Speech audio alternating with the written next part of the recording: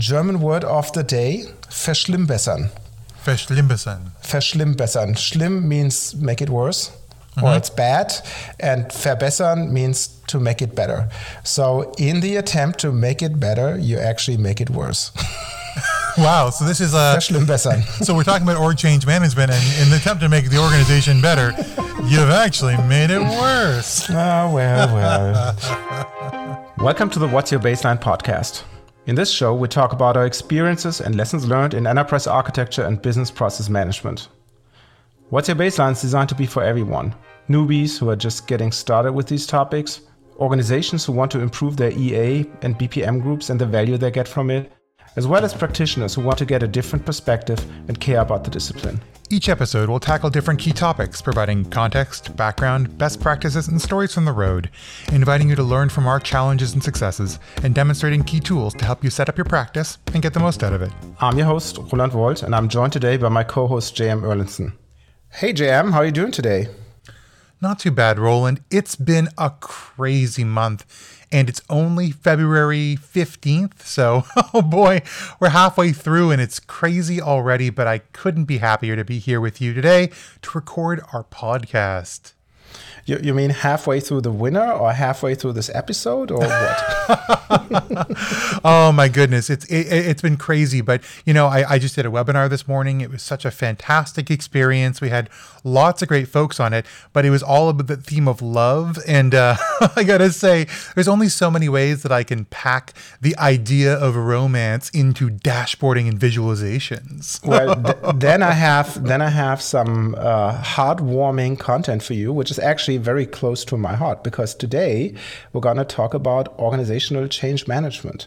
Yes, but specifically in the context of architecture projects and implementations.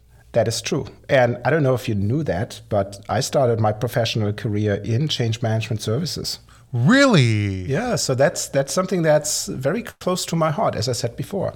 I thought you started your professional career in the change management of which shell went into the main cannon in the battle tank. Is that not the change management you were managing? After my toy phase. Oh, okay, after your toy phase, Well, so obviously it's very close to your heart, and you know, often on the show you'll hear me talk about the people. I care a lot about the people, and I feel like particularly in architecture implementations and in large scale change in the way in which organizations operate, the people are often, they struggle to adapt. They struggle to get the resources they need. They're not really brought along with the technology. And when I say this in podcasts, I say this in meetings all the time, you know, real change is the change in people, process, and technology in that order. And I feel like oftentimes those people get left at the back. They're not at the front of the line. They're at the back of the line. So tell me a little bit more about where you started your career and why you thought change management was such a passionate place to go from a professional start. Well, that's a very good question. And maybe I'm a little bit special here, you know, like all of our mothers say that we're all special. But as you know, I do have a master's degree in education. So that's obviously something that's relatively close. You deal with people. I always made fun that this is just because the German Armed Forces are the country's largest kindergarten and they need some adult supervision. But in some cases, obviously you learn something. And I started way back when in that topic because I found it, just like you, interesting to see how people are affected by systems implementations and by changes overall, you know, because at the end of the day, I think you can put as many wallpapers, processes, for example, on the wall as you want, and you can put as many black boxes in your basement, your servers, if you want. If the person in front of the screen doesn't want to do it, they won't. Yeah. And that is how large implementations fail, because people just refuse to contribute. Yeah, I read a really good quote from a book that I love. I've been reading called "Our Iceberg is Melting" by John Cotter, and he was talking about that the change needs to be self-sustaining. Mm-hmm. And what does self-sustainment mean? Well, first and foremost, you need to get the first class of change agents bought into the change. You need to build an engine, right, that gets going. And that first part is really hard. The starting inertia of change is incredibly high. But once you have a critical mass of people who believe and understand and are equipped, then they become your biggest advocates. They are truly the heroes. Yeah, and I think it's a misconception that people think when they talk about organizational change management versus the management of change that we discussed with Casper in the last episode, that this is just a feel-good, touchy, we're all happy people and get a participation trophy exercise. It's not. The focus is on management. And you allude to this. It is something that needs to be managed and needs to be set up and needs to be sustained to be successful. Exactly. And I want to jump straight into this. We have sort of the 3 sections we go through in every episode. But at the beginning, we're talking a lot about the why. And Roland, from your experience, what you've seen, let's talk about why we're doing this. And let's first start with the negative.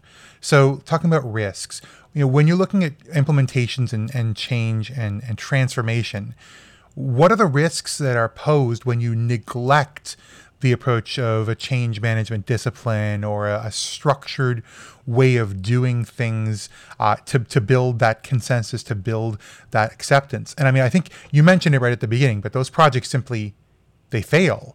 But tell me why. What are the risks? How are they realized when you don't put change management at the forefront of your strategic vision? The risks that might occur when you don't do change management is that your system implementation or your restructuring might fail, because at the end of the day, it doesn't matter how many wallpapers you put on the wall, your new processes, or how many black boxes you put in the basement, your new servers and all that stuff. If the person who sits in front of the screen doesn't want to do it, they won't. And the reasons for that, I think, is, as you said in our pre-recording very eloquently, is basically 3 reasons. It's authority, it's security, and it's competency, really. Yeah, or capability, if you will. Yeah. So let's dissect those 3 things. What's the authority? So a typical scenario that you see is in system implementation is that you have changes in the role, changes in the org structure. You might not be the head honcho anymore and have so and so many people reporting into you, right? You have a lesser degree of organizational cloud, if you will, right? That might bring you to a point where you don't want to have that new role and you resist this. Mm-hmm. The second point that I see might be pure security. When you think about the Maslow's pyramid, maybe you're afraid you lose your job. Yeah. Right? Because it's a rationalization. And we discussed this in the task mining episode as well. Big brother is watching you. And what does that mean for my job? And then the third one might be a complete personal activity, the internal capability that you have, the competencies that you have. Maybe you're just afraid that you're not able to do the new stuff in a new system, in a new org structure, following new processes. And that, psychology tells you, will create stress. And then it might kick in. You have your fight or flight reaction. In both cases, both is not good because you check out.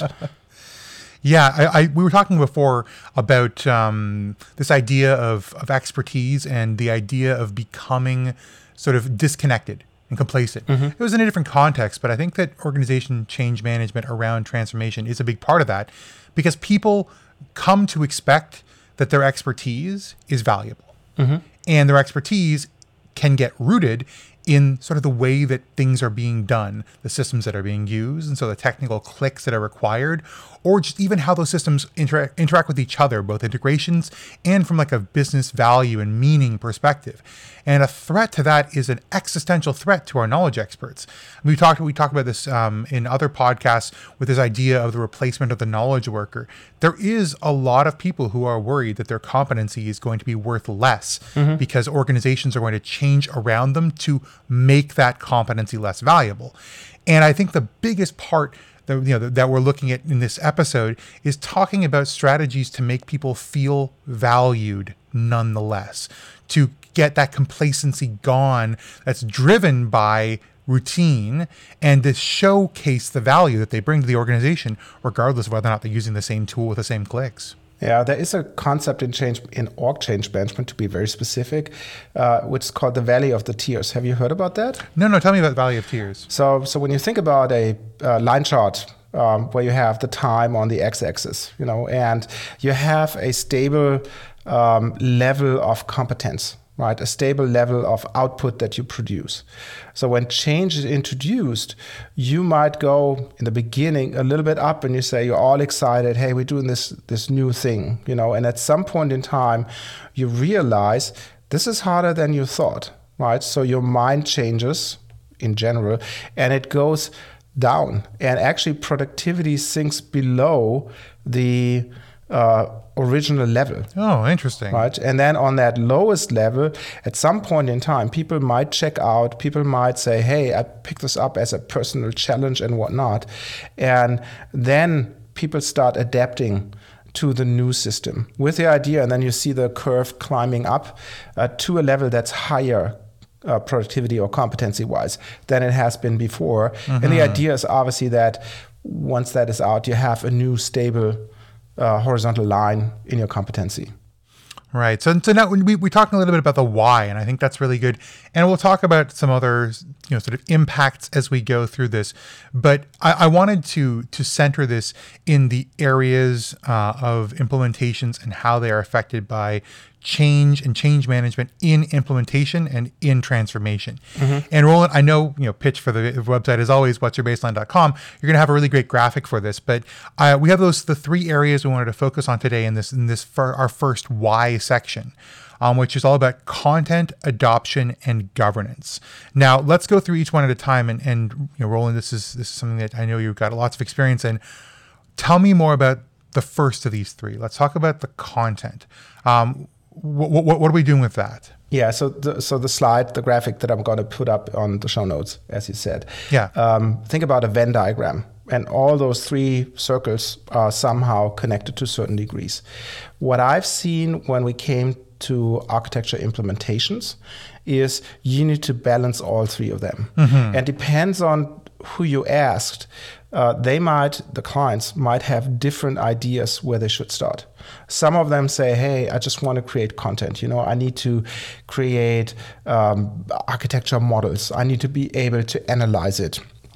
I need to be able to create solution designs or whatever, right? So they just want to have a tool that helps them do the work, right? Another group might come, and that might be the traditional view of EAs, which hopefully is almost gone. Those are the guys, the committee of no, N-O, the ARB, yeah, who say, no, we need to put up standards. We need to define the services that we provide to our users.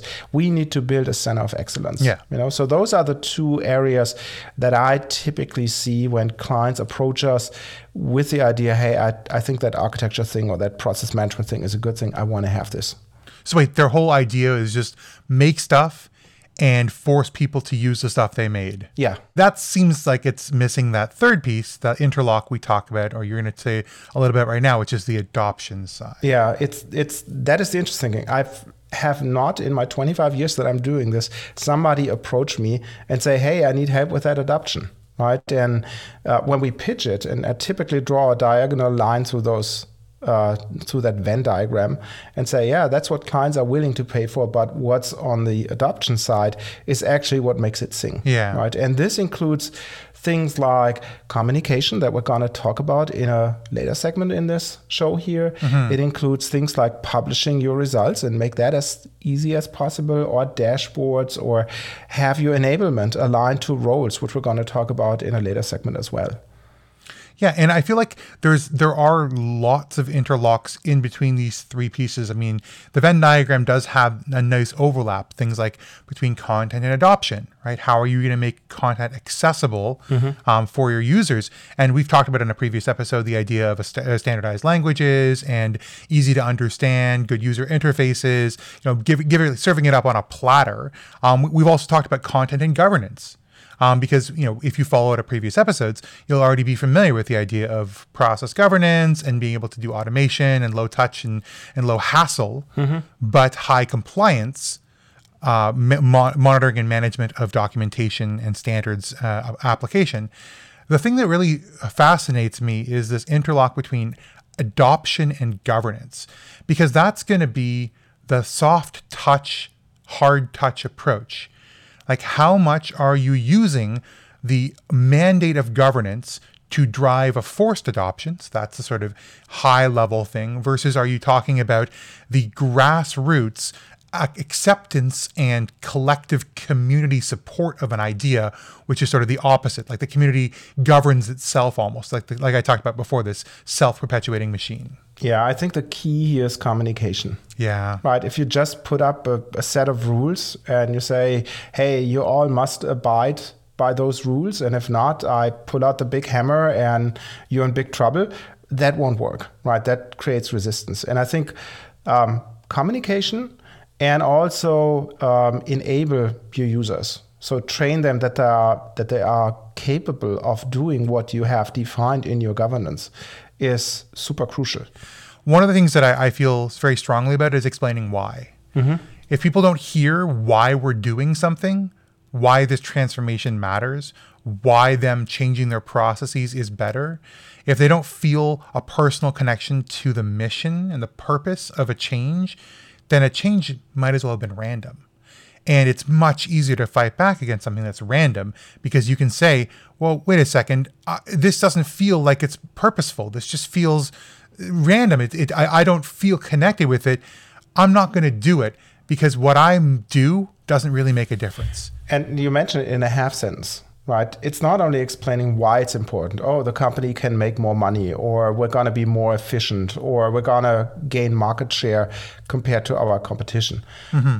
That doesn't matter for the individual. They could care less. Yeah. Right. Except, of course, you're the CEO and your compensation is dependent on your market performance. So there are some outliers here. But for the regular person working in an organization, it really doesn't matter. What matters is more like, how does that change affect me? How am I affected by this? Do I need, like I said before, do I need to change in a way that I might not be able to succeed? But when I think about, and let's move on a little bit on this, when I think about org change management, I typically see in the context of architecture and process implementations, I see three big areas that I'd like to talk with you over the rest of this show. The first one is org design. Yeah. That's something that people might forget, as a part of change management or org change management. The second one is communication. And the third topic I'd like to talk with you about is enablement. Mm-hmm. So let's start with the org design. JM, what have you seen on your projects, how org design was done or was not done on your projects? Well, I feel like one of the things that is a hallmark of organizational design from a lot of the projects I've worked on in companies that have experienced, I'm going to say, a medium amount of success, is that it's kind of done separately. Mm-hmm. The conversation around architecture is the technical side of the work, and there is someone else thinking about this in the transformation. Even if it's in the same program, it's definitely a different silo. It's reorienting how the roles work, reorienting how management is done, and it's not connected into the actual architecture and in the structures that you're building underneath it. I mean, it's driven by ownership. But ownership is also a very sensitive conversation. I always say this in meetings to people. I know that process ownership is a hot button topic because there's been a lot of people who've gotten their hands bit by having that conversation. And sometimes it's just other people dictating ownership or dictating spans of control and things like that. Oftentimes outside of that context of the people who are actually doing the work to change the architecture, to do the transformation itself. And that disconnection means that by your very design, it's only a factor of luck if the alignment is very tight. Does that make sense? Oh, it does, for sure. What I've seen is also the same observation. Separate group of people, right, doing some magic things that has nothing to do with the architecture work. But one thing you should not forget about this, you also need to talk to all those quote unquote nasty activities like talk with unions, and negotiate with them. Yeah. So there might not be the silver bullet solution. We want the process to run X, Y, Z, and therefore we need to do these and those changes. So you need to keep that in mind as well, that you have what we like to say in Germany, Realpolitik. So there's not just the ideal thing, but you need to take reality into consideration. I've also seen some interesting factors when it comes to people protecting themselves and their community. Now, I understand that everyone wants to be, loyal to those who are giving their trust in them and represent for their teams and things like that. But when you come to the table and you're given the privilege of being part of the conversation around org transformation as part of the transformation program, I found a lot of people advocating for what their group needs, and because they feel like they have to, without seeing the larger picture of what the organization needs. Because really, what the organization needs is for you to become part of the new puzzle, rather than for your little wedge to stick itself somewhere in this new puzzle, and it doesn't look like any of the other pieces. So everyone needs to transform together. And the stronger you advocate for your own way of doing things, there's two real options. Either it becomes the standard and everyone does it the way you do it, which is very unlikely, or you've just wrecked somebody else's puzzle by shoving something in there they're going to have to carve around. Yeah, and I think this brings us to what is the better way of doing it? Yeah, let's do it better. And I think when we start with that, the first disconnect, and we already spoke about that, is you typically see people doing org design that are not part of the architecture group, or who are not connected to the architecture group. So in this case, it basically means that they do their org design decisions on a complete different foundation. And my recommendation would be, talk to your business architects, because those are the guys who define the future state. And obviously, when you then see the roles and what those roles are supposed to do and how they're supposed to do it, then start thinking about what is the most optimal way of organizing those roles into org units that then would take into consideration those things like span of control and all those other things. Yeah, absolutely. And the other thing is that, remember, you have this in documentation, right? Solution designs, part of your solution lifecycle, should help inform those changes in roles and org structures. I mean, you're already doing this. You're having this conversation. Why not use what you've spent money, time, and expertise building to inform one of the most crucial parts of this transformation, how it's going to be run? But that also means that your org change management people need to pick up a new skill. Yes. Right. They need to, at least on a very rudimentary level, understand basic business architecture development, which might be complete alien to them, right? They also need to learn and understand foundational concepts of EA. How are things wired up? How do you connect the dots? So that they then can take the outcomes of the designs as an input for their work, and then create, ideally, the org view of the architecture. Yeah. So your org change management people actually become something like business architects. I know. And in being business architects, geez, maybe you could even teach them the platform that you're using to document. Oh, that's scary. Oh, yeah. If they can see all the relationships in that tool set, they can now leverage the work you're doing. And so now, once again, you're bringing them in. You're making them stakeholders in your reusable collateral.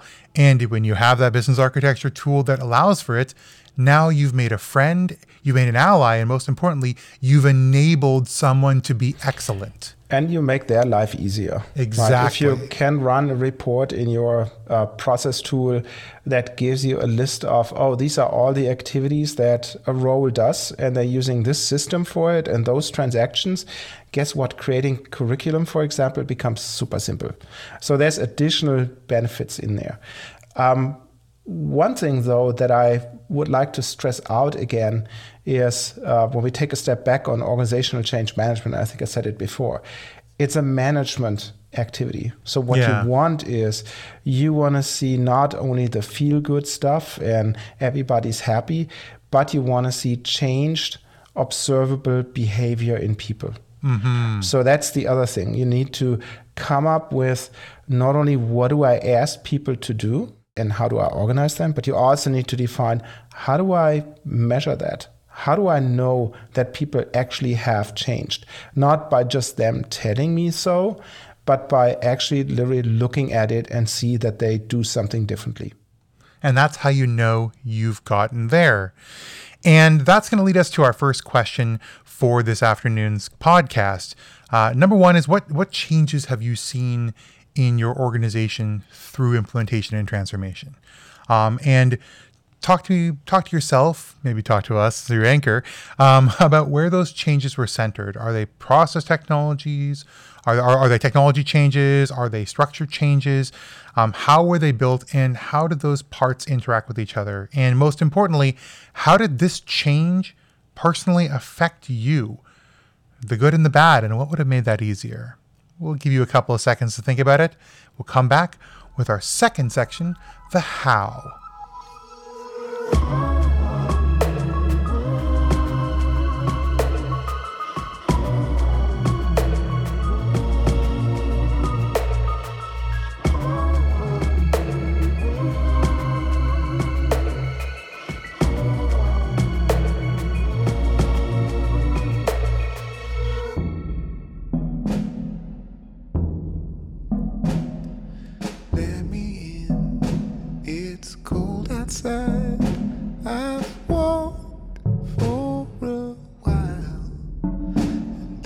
Welcome back, and I hope you had some time to think about that single question that JM asked you, even though I had like 35 in my mind, if I'm not mistaken. But anyways, let's go to the how section of this episode. And I like to talk with you, JM, about stakeholders and communications. Yeah. And how that fits into the bigger picture of org change management. So maybe let's get started, JM. Out of your experience, what is a typical starting point for org change management? Well, the first piece of the org change management is we need to figure out who we are impacting, right? So that's going to involve stakeholder identification and then building a plan to reach those people. Mm-hmm. And never forget that sometimes those people, they might be one desk over, but they're very far away. And that far away mentality, that far away need set, we need to bring that into the analysis. And so the first piece of the puzzle is we're going to take a look at who we have and plan to get in touch with them. And the next thing we want to do is we want to figure out each of those stakeholder groups, like you would a persona for a customer journey. First and foremost, what are they looking for? What's going to move the needle for them? And what are their goals as part of their role, as part of their organization? And how do their organizations relate to each other? How do their roles relate to each other? Do they have things like handoffs at mid-process? So you have end-to-ends where they have to interact with each other. Are they consumers or producers of information for each other? Do they compete with each other for resources in some cases? Like there's also organizational politics we tend to consider in these cases. So we can end up drawing a big relationship map, kind of like a net map. And I know, Roland, you're going to put that a link to the net map in the show notes so people can see what that kind of a concept entails. The net map concept, and like I said, I will put a link below, is actually looking at the individuals. Oh, this is John Smith. And John Smith is that guy that always throws a bomb into every meeting, right? And blocks everything. Oh, there's Jane Doe, and she's good from the bottom of her heart, and she enables all those guys. Unfortunately, the first one is the boss and has more organizational power than Jane Doe. So what that net map concept means is it shows not only those hierarchical structures that you definitely will need, right, as part of your org design, but it also maps out the influence of stakeholders to each other. Because maybe the bad guy, he has a buddy in another org unit who he get along with, the only guy in the organization he gets along with. So maybe you could recruit him. Absolutely. That second guy to change the behavior, right? And that net map concept allows you to map this out. Obviously, you shouldn't leave that on your table when you talk to your stakeholders, but it gives you clarity about how you go around personal roadblocks if you run into that situation that you have a stakeholder who doesn't want to play ball. The net map would be kind of the abstraction level, almost like the analogy would be process mining to task mining, getting down to the individual actors. whereas sort of the mapping of stakeholders and organizational structures is more at the higher level of how do the organization operate. And I've also seen, as much as individuals have influences, we also understand the impact of organization structures on each other, and who's beholden to other organizations. What are the power dynamics, not just in individuals, but also at an organization level. So I think that those like work nicely together. And I'm excited to see how that you put this into strategy, because particularly when you take all this information, now we've got it. What do you take it from there and do with it, Roland? Right. So what we've done by now is we've defined our personas or our stakeholders. Yeah. Right. We've captured their objectives. Where do they want to see the ship go, and their needs that they have. Right. And then you've defined the activities that might help with those needs and objectives. And on top of it, you should think about the measurement of those activities so that you know that you've made it, right? And you came to that point. So like I said a couple of times before, it's management after all. So what I've typically seen in the projects was creating a two-phased approach. And the first approach, or the first half of it, was creating a strategy. Right, where you put all those things in writing and you put all those things on a piece of paper and say, okay, this is how we're going to hold ourselves accountable for. And then the second half of that sprint was actually implementing all those things that you've put into your strategy, all the measures, and see if the organization really changes. And that is, like I said before the break, that is where the observable behavior change comes into place. Yeah. So having said that, first thing deliverable that I would create is an org change management strategy document, right? Yes. That includes your stakeholders, the objectives, the needs, the measures, the activities that you do, and so on and so forth. And don't forget that you want to socialize it, right? You want to have the buy-in of the stakeholders. Everybody should give them the nod there. So one thing that I would do is I would put the collection of those objectives, needs, activities, and so on and so forth as an appendix to the strategy document, so that people see, oh, wait, I think we should do this. And now I see that JM guy and he has complete different needs. Well, I actually have the same needs, but I didn't think about this, right? So that it goes into iterations, but at some point in time, you have a consensus of every involved stakeholder that this is the thing that we should go forward with. Or in the worst case, you've identified a stakeholder who doesn't want to play ball, right? And then you need to see how you deal with that situation. Yeah, and I wanted to talk about sort of the buy-in and approval side of things, because I've seen a lot of people struggle in this case. Remember, when you're collecting information, validating the veracity of that information, that is at the point in time where your stakeholders have the ultimate power to say yes and no. That's when they're actually doing approvals, is validating the veracity of the information you've collected from them. When you go back to them with a strategy document, the time for them to have objections to your assessments of their needs has passed. Now it's time to socialize and gain consensus. And I feel like the approval is, if you've done the first part right, the approval's a rubber stamp. I hope so. I certainly hope so. Because at that point in time, you've already done a lot of work. Now, this idea of sort of failing earlier is cheaper sort of thing does come into play here as well, because once again, we're doing the strategy document. But the idea, hopefully, is that all the changes and updates that need to have been done were done prior to this. And so then from there, you can take that strategy and develop an action plan that has their inputs and their consensus to move forward with, but didn't require like that, the big conversation around approval at that end time.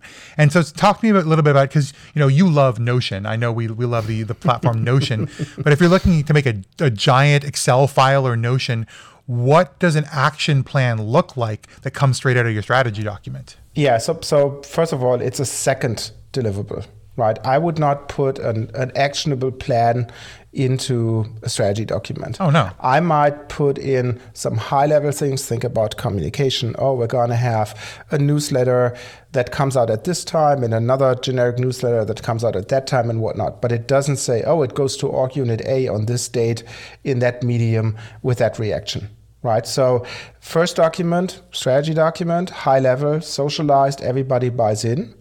Based on that, you create your org change management plan. And that org change management plan typically has different aspects. And things that come into mind are 4 in this case. The first one is, what's your communication content? When you think about a systems implementation, you typically nowadays don't have the big rollout where everybody gets the same information at the same time. You typically have more like a staggered rollout. And now in your plan, you might think about, okay, what's the first type of communication that I have to send to those groups? Oh, it's a welcome message. Hey, congratulations, JM. You're affected by our change. How do you feel about this? Hey. And then you might have a second content communication where you then say, oh, by the way, this is what we're going to do.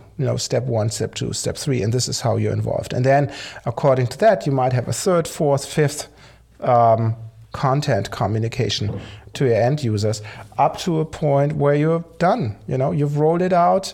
People are trained, everybody's happy. So that's the first one, communication content in the plan. The second one is, as I alluded to it, is the frequency, right? Is there a pattern of communication for a specific stakeholder group, right? So think about the end users that I spoke about. I think about some high-level stakeholders where you would do fireside chats or whatever with it. Think about big organization-wide communication. In the past, before the pandemic, you would have collected everybody in the auditorium and people would have given big speeches, right? So you need to define, you have your content, you need to define when to communicate what's the frequency and how you get to this. And also some stakeholder groups will need certain types of frequencies based on their own existing communication strategies. So the more you can integrate into their expectations and their expected, even the thing I can talk about next is channels and mediums. If you can integrate what you're doing into what the expected conversation is that's happening between the organization and their people, then you're a winner because it feels like it's their own. It feels, it's got the right smell. It's what you call the stable smell. And that's perfect. Now they're going to much better accept it and open and read and do what you're asking. Yeah, and then the third thing that you want to look at, and I totally agree with you, JM, is actually have a look at your communication mediums. And what we see nowadays, and that's unfortunate, I think, in our digital times, is we have things like emails that nobody reads, newsletters that nobody signs up for. You might have forums. If you're old enough, you remember those days where people went there and did this. Or you might have your intranet and or wiki or whatever, right? People try to communicate digitally. And that is, in my experience, a lot of out of touch. Yeah. Right? People don't feel valued or whatever, individually addressed. Think about also if you want to do some physical things, right? And I'm not only talking about, hey, send a T-shirt with a project logo to everybody. That's lame. I I like free T-shirts though, Roland. I don't know. Don't take away free T-shirts.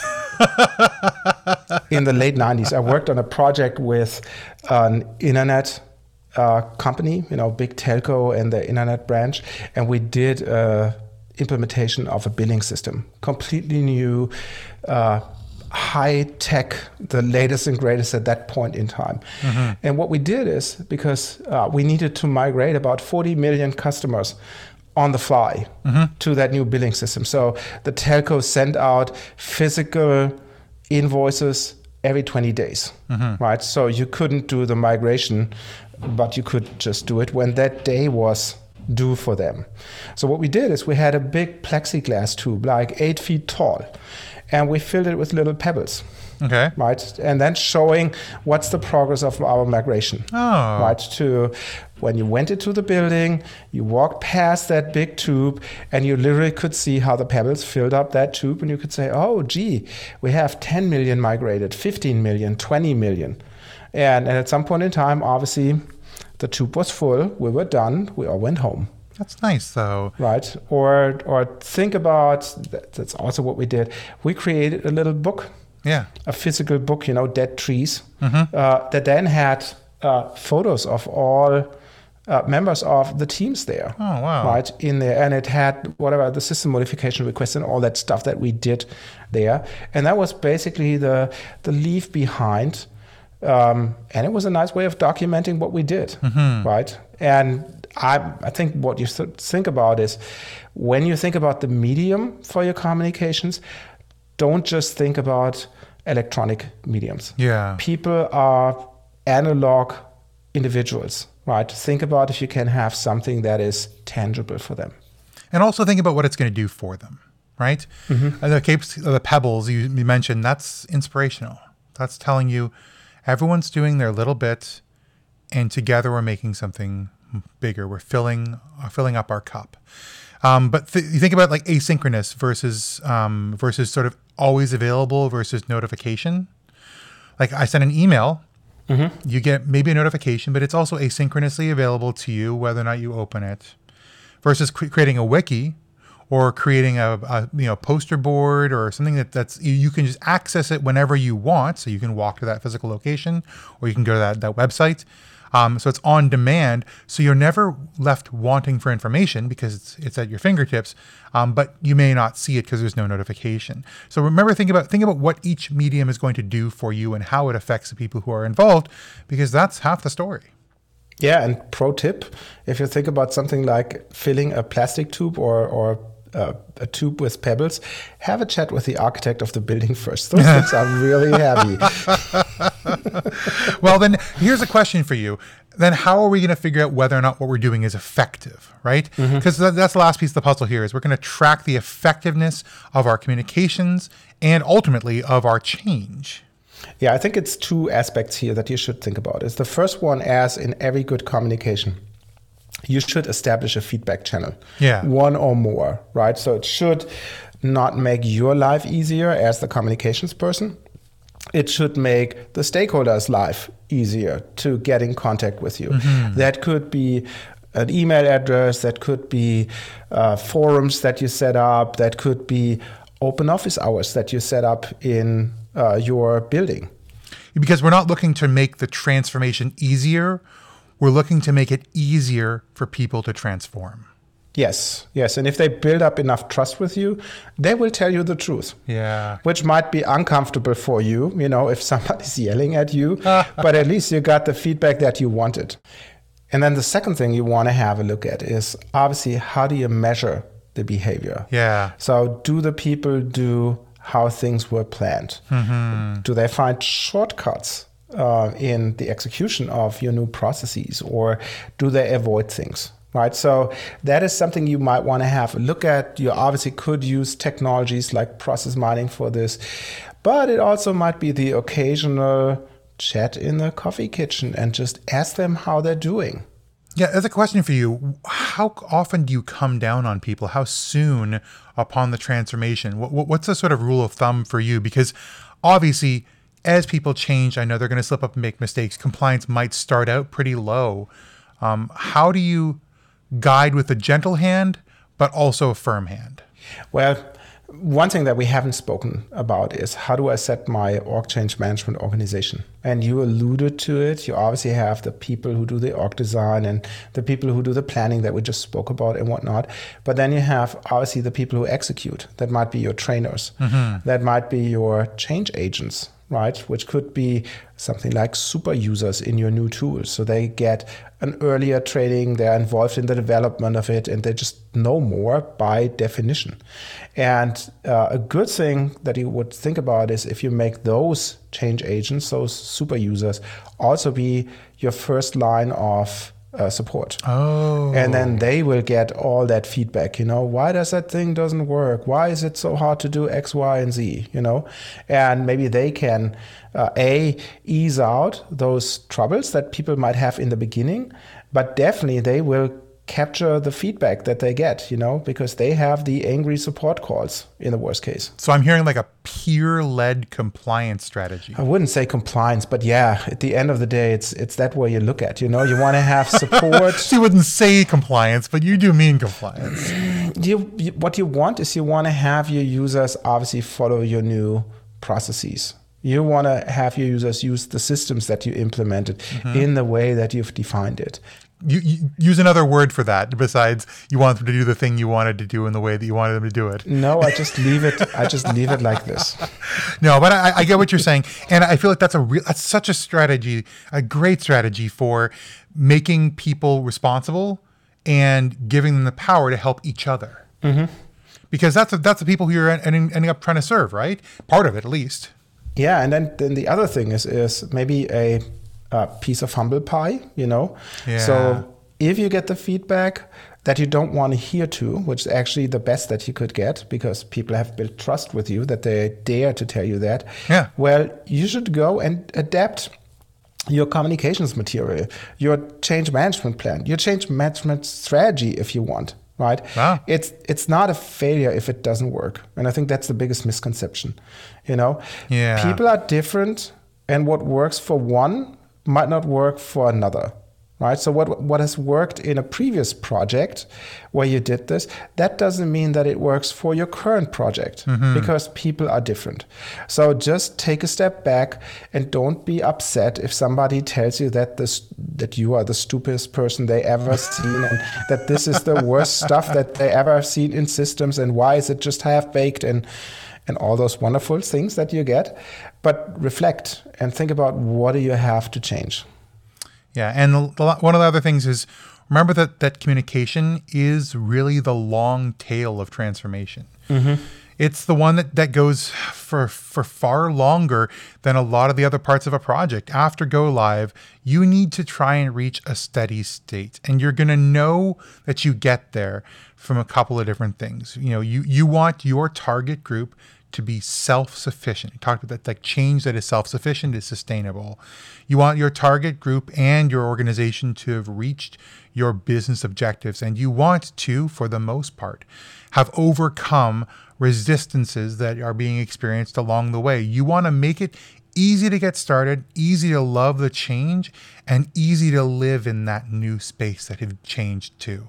And just to make it clear and repeat what you just said, don't stop communicating after go live. Yes. I've seen so many projects where you had your go live and you maybe have enabled the first user group, which is like maybe 5% of all your end users, and then the project team gets disbanded. And people just go elsewhere, you know, leave completely or be assigned to different teams in the next release or whatever, right? What you might see is that resistance might come up after the go live. Yeah. You know, when you open the floodgates to the other 95% of your users. Because, like I said before, people are different. And I think it's very, very crucial to communicate through the whole life cycle of your project or your program and not stop after go live. But JM, what do you do when you're done with your project? You know, the big tube of pebbles is filled and there's actually not more to do than to remove the cobwebs and put your computer back into a box. Well, you put your head down and you trudge back. No, I'm just kidding. You celebrate. And that's something we should do together. I mean, remember, people are involved in your project in very different ways, and not all of them have visibility to the great achievements that the project has been able to get to. Some of them were seconded for part of the project, and some of them were in one very small business area. So bring them together in the same way you do a kickoff, where it's so important that you get all the people in the room. You have to do a celebration, a closeout, and a recognition of the amazing work that's been done. It is our, the privilege of human nature to want to enjoy success. Give them that catharsis. Yeah, and it also might lead to very interesting situations. To stick with that example that I mentioned earlier, the telecommunications company, we did a big party afterwards. Yeah. Everybody was invited and whatnot, up to a point where we put a smart car in the room, and you had the C-level guys filling the smart car, and the exercise was how many people could fit into a smart car, and then think about the CEO hops in, the CFO hops in, and all those guys, and then they try to fill it, and I forgot how many people they fit in, but it was definitely more than the 2 that were allowed. They fit in 4 HR violations. Oh, excellent. I'm kidding. No, but so summarize this for me though, Roland, because we've been talking a lot. What is communication? Why is it important? And how are we seeing people do it so it's successful? So one thing you should not do is you should not see communication as an afterthought or a second thought. Oh, that's something that I have to do. I think this is the critical success factor on any project. Yes. Right. And just remember, changing people and changing people's behavior is the most difficult thing to do. Right? Yes, it is. So, dear audience, let me bring you now into our second pause into our show and I have a couple of questions for you. Don't pretend that it's just one. So within the next couple of seconds, think about the time you had to socialize a change. Which of those things that we mentioned did you do? Which of them didn't you do? What worked and where did you struggle? And what could you have done better now that some time has passed? We leave you alone for a couple of seconds, listen to the wonderful music of Jeremy Volz, and when the music is over, we come back and go into our third segment.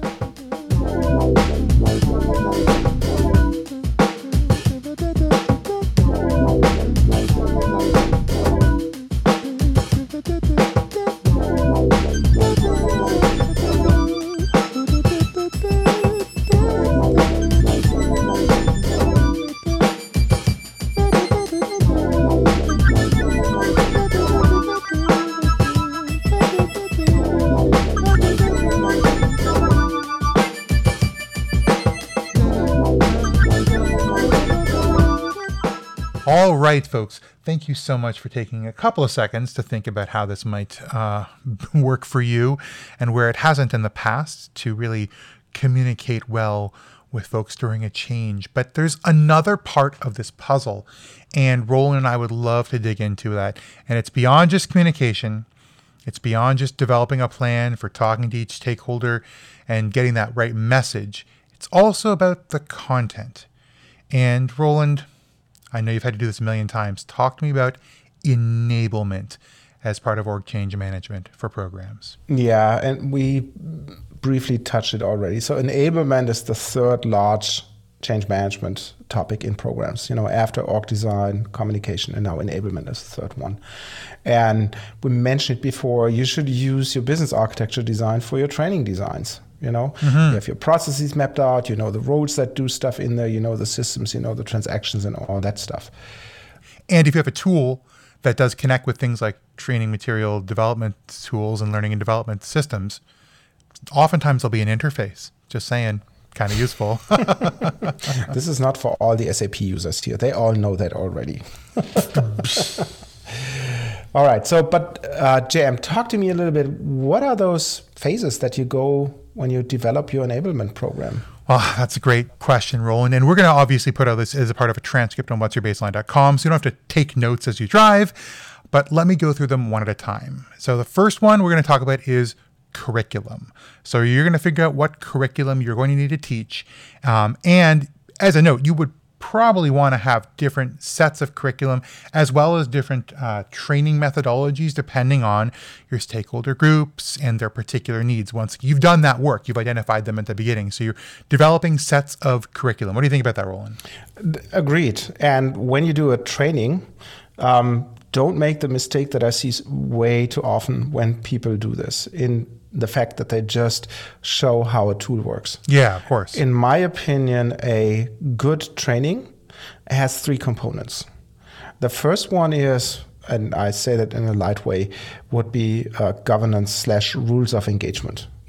How do we run the show here? What is expected of you, dear training participant, to do? Yeah. The second part of your training might include concepts. When you think about implementation of an architecture tool, you might want to talk about what is BPMN as a notation. What does that actually mean? Or how does accounting work in SAP? Right.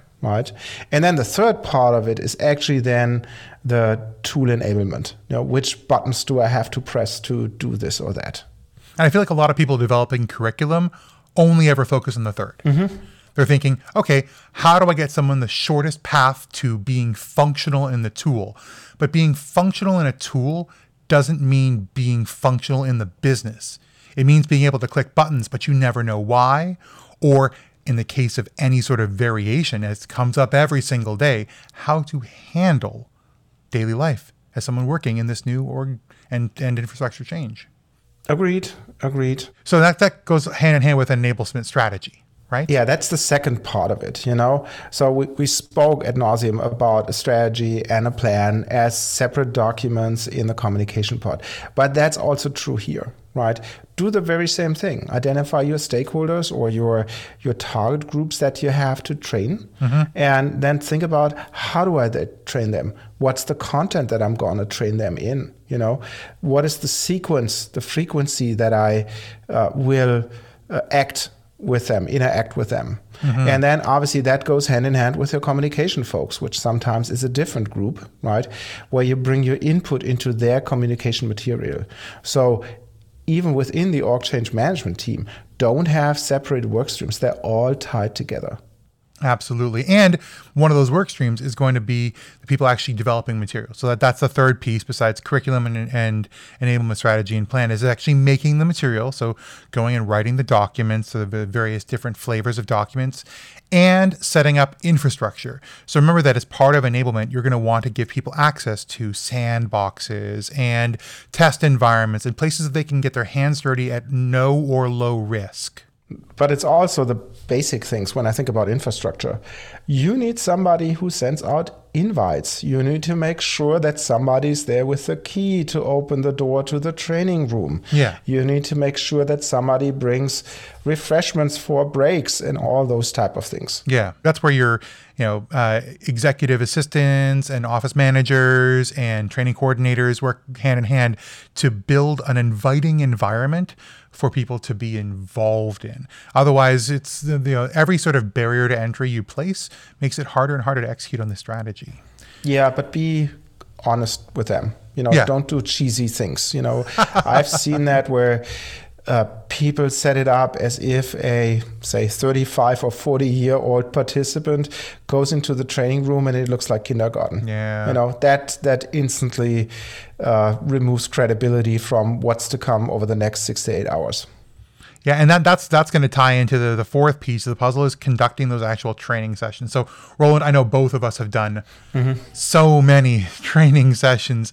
And to me, what makes a training session really successful is, first and foremost, a clear organization that's laid out and told to the participants, so they understand what they're going to learn, what the expectations are of that session, and then having those pieces in place beforehand, good curriculum, a good plan and strategy that fits into, but an infrastructure that supports the execution of the training plan and the sessions themselves, as well as a technical infrastructure that is something that people can work on.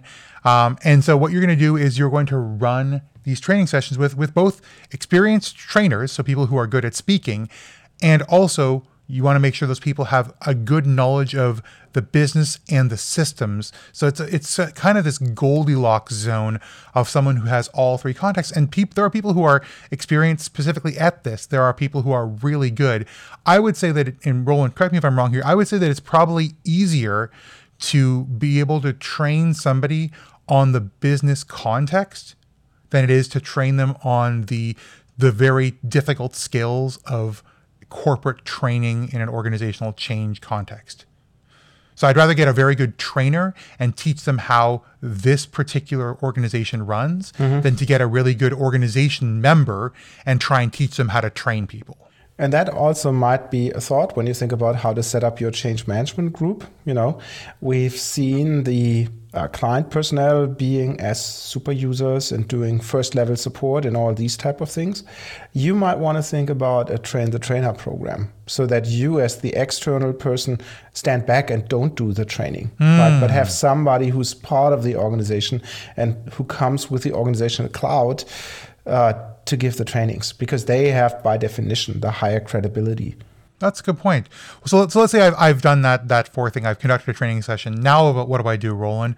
What are the after effects of training? So what you should not do is what every training does that I attended, is having a questionnaire after the training, how the training was. Right? Did you like it? Did you like the material? Did you like the 5 trainer? stars. Was it competent? Yeah, exactly that thing. Because at the end of the day, you will see social expectations. Yes. You know, oh, you just got a 3 there, JM? That wasn't a good training, was it? You know, so don't do this. And I'm saying that with a half open mind in that, if you will. You know, because obviously it's nice to get the feedback. If somebody really screws up, you might want to replace the trainer. Sure. You know, if the feedback is, I haven't learned anything in the last 8 hours, you might want to have a harsh conversation with the persons. But I think the more interesting thing is not to see what people feel about the training 8 hours after the training, but it would be interesting to see, well, have they learned something 6 months after the training, right? So did productivity go up? Do we still see people struggling with using the system? Or did we train them well enough and provided enough support?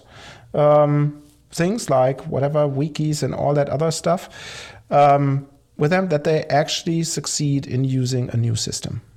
Yeah, I've actually had this conversation with numerous clients back when I used to do a ton of training. They would buy a training package, and that training package would be a 5-day training.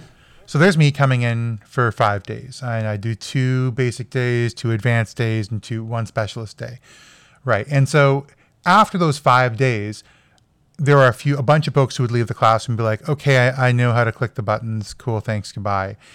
But the really, really invested people in the organization would say, why aren't you coming back next week? I said, well, no, you already did the training. He said, no. We want to practice. We want to get into using the tool. And so I often find myself recommending for clients to go through the training time required to know the clicks and then having a coaching period of decreasing support from that enablement team to help sustain that training into long-term memory. I agree. Because otherwise it's just going to go away. It's like, carbohydrates. You eat them and then you're hungry again in a couple of hours. Yeah, and it's also critical that you find the right point in time. It doesn't make sense to train somebody today when you know that they're going to use the new system 3 months down the road. They have forgotten everything. Oh, that's the worst. Yep. I'm like, when are you going live? Oh, I don't know, like April? It's January. Don't train your users. Yeah. Oh, boy. That brings us to the next point, because getting the feedback is obviously one thing that helps you measure the change. The other one is literally measuring the behavior. Yeah. Right. So 6 months after the training, go into the organization, look over their shoulder, look at your process mining, your task mining analysis, see if something really has happened, see where people still struggle, right? And then drill down and see where they struggle. Is it a matter of the process that's not right designed, or is it a matter of the person who still doesn't know what to do in the right way? You want to figure that out. So again, it's change management, and you're looking for behavior change. That's crucial. And then the last point is, as I said a couple of times before, is adapt your strategy, adapt your plan, adapt your material as needed. The fact that you spend so and so many hours to create this doesn't matter if it doesn't work for the people. Yeah. So I'm hearing, to summarize all these things: curriculum, enablement strategy, developing material and infrastructure, conducting training and coaching, capturing feedback, measuring behavior change, and adapting, planning, and creating sort of the iterative cycle as our 7th piece of the puzzle. That's a pretty good piece of information for folks who are looking to do enablement. And this can look a bunch of different ways, right? This can look not just the same for everyone. You want to be adaptive with this, right, Roland? Oh, yeah, for sure. Because at the end of the day, people learn differently.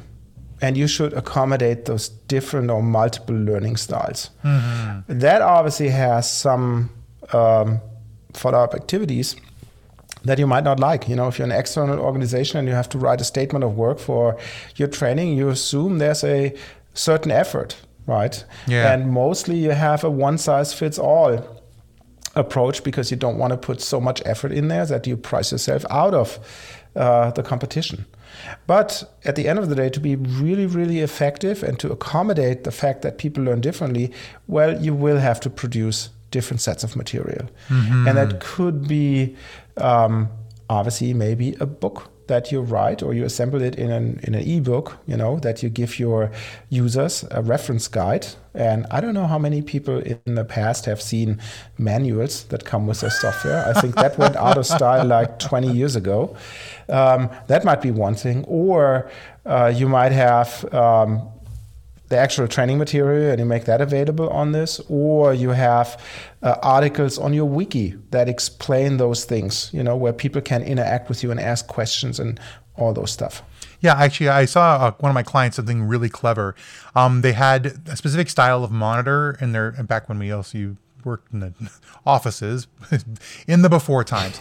And they had a specific style of monitor, and they had a clip on the monitor, and they printed out and laminated a bunch of quick reference guides on how to use the architecture tool that I was consulting on. And they just left them out for people, and they would just take them and they would go clunk, and they would slot them into their monitor like side by side with it, like another screen. And so they would just be working and looking, working and looking, working and looking. And it was just a sort of an organic, like, oh, this was meant for me. This is perfect, and it makes my job easier. And that's an ongoing support that I have that was just made. It was like, it didn't take very long to make this, but it made a huge difference in their lives. And that's perfect to make that training stick.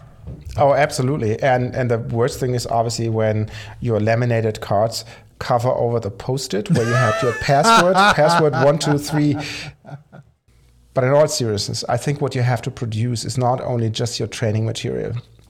You also think about the support for your learners, the support for your end users.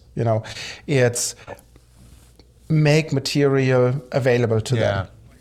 Or have activities that you do. Think about things like online forums, where you have the big meet and greet on your forum. Or think about in-person events, if we're allowed to do that at some point in time.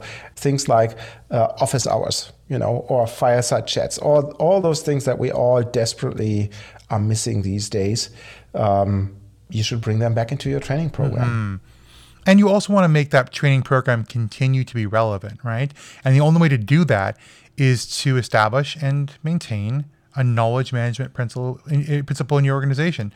The idea is you want to keep content relevant. You want to know what's there, and you want to groom that content as you continue to evolve so that your material remains relevant. Because remember that the change you're making now, like think about it as an ERP change, that may reverberate through the organization for the next 5 to 10 years. But this is a topic, knowledge management, that we can talk a whole episode about. And I do have and I think we will. I do have an idea who we invite for this. Excellent. So, Roland, I'm going to call it for this episode. It's been unbelievable so far. I have one last question for all of our folks at home. Think about what you are doing to help the changes stick in your organization. How have you been involved in the enablement? How have you been involved in the promotion of change? And when the next change comes to you, how are you best going to adapt to both support the change, help it grow, and also help yourself make that change really stick? We'll see you in a moment. Be loved in return.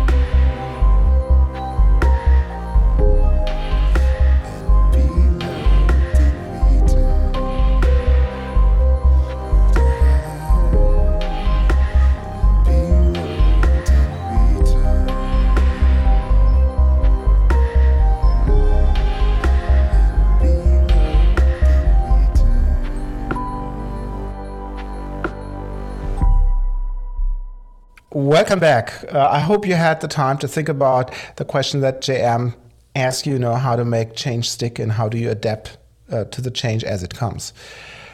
What we spoke about in this episode was basically, if I do a little summary here, was talking about why change, why is change crucial, and what are the 3 areas of successful implementations, when you think about standing up your architecture practice, think about content governance and adoption and how critical adoption is. Yeah. And then we dove into the 3 main areas of org change management in this content, which is org design, right? Remember, don't have a separate group, make your org design people little mini business architects so that you work on the same thing. We spoke about communications and how you get consensus with a strategy document, and that org change management is management after all, right? If you think that way, you want to see behavioral change. And then we spoke about enablement, and that people are different and people learn different, and the 7 steps that you hopefully did not note down while driving, public service announcement, the 7 steps that you might want to go through to plan and stood up your enablement program.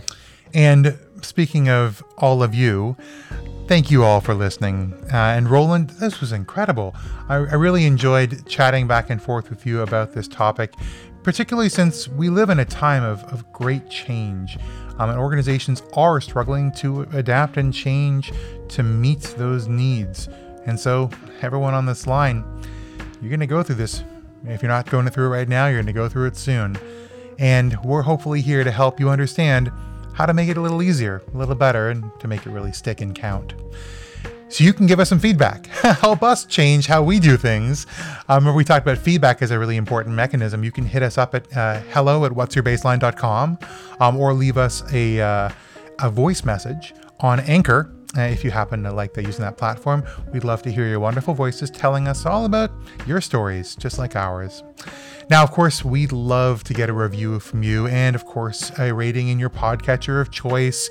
So please go and do that. It really helps us as we try and grow this podcast to meet everyone else in the organization and in the world who's doing what we're doing. And, of course, all of the things you've heard today are going to be available on our website at whatsyourbaseline.com as a full show notes at whatsyourbaseline.com/episode 17. Well, once again, I've been J.M. Erlinson. And I'm Roland Volt. And we will see you in the next one.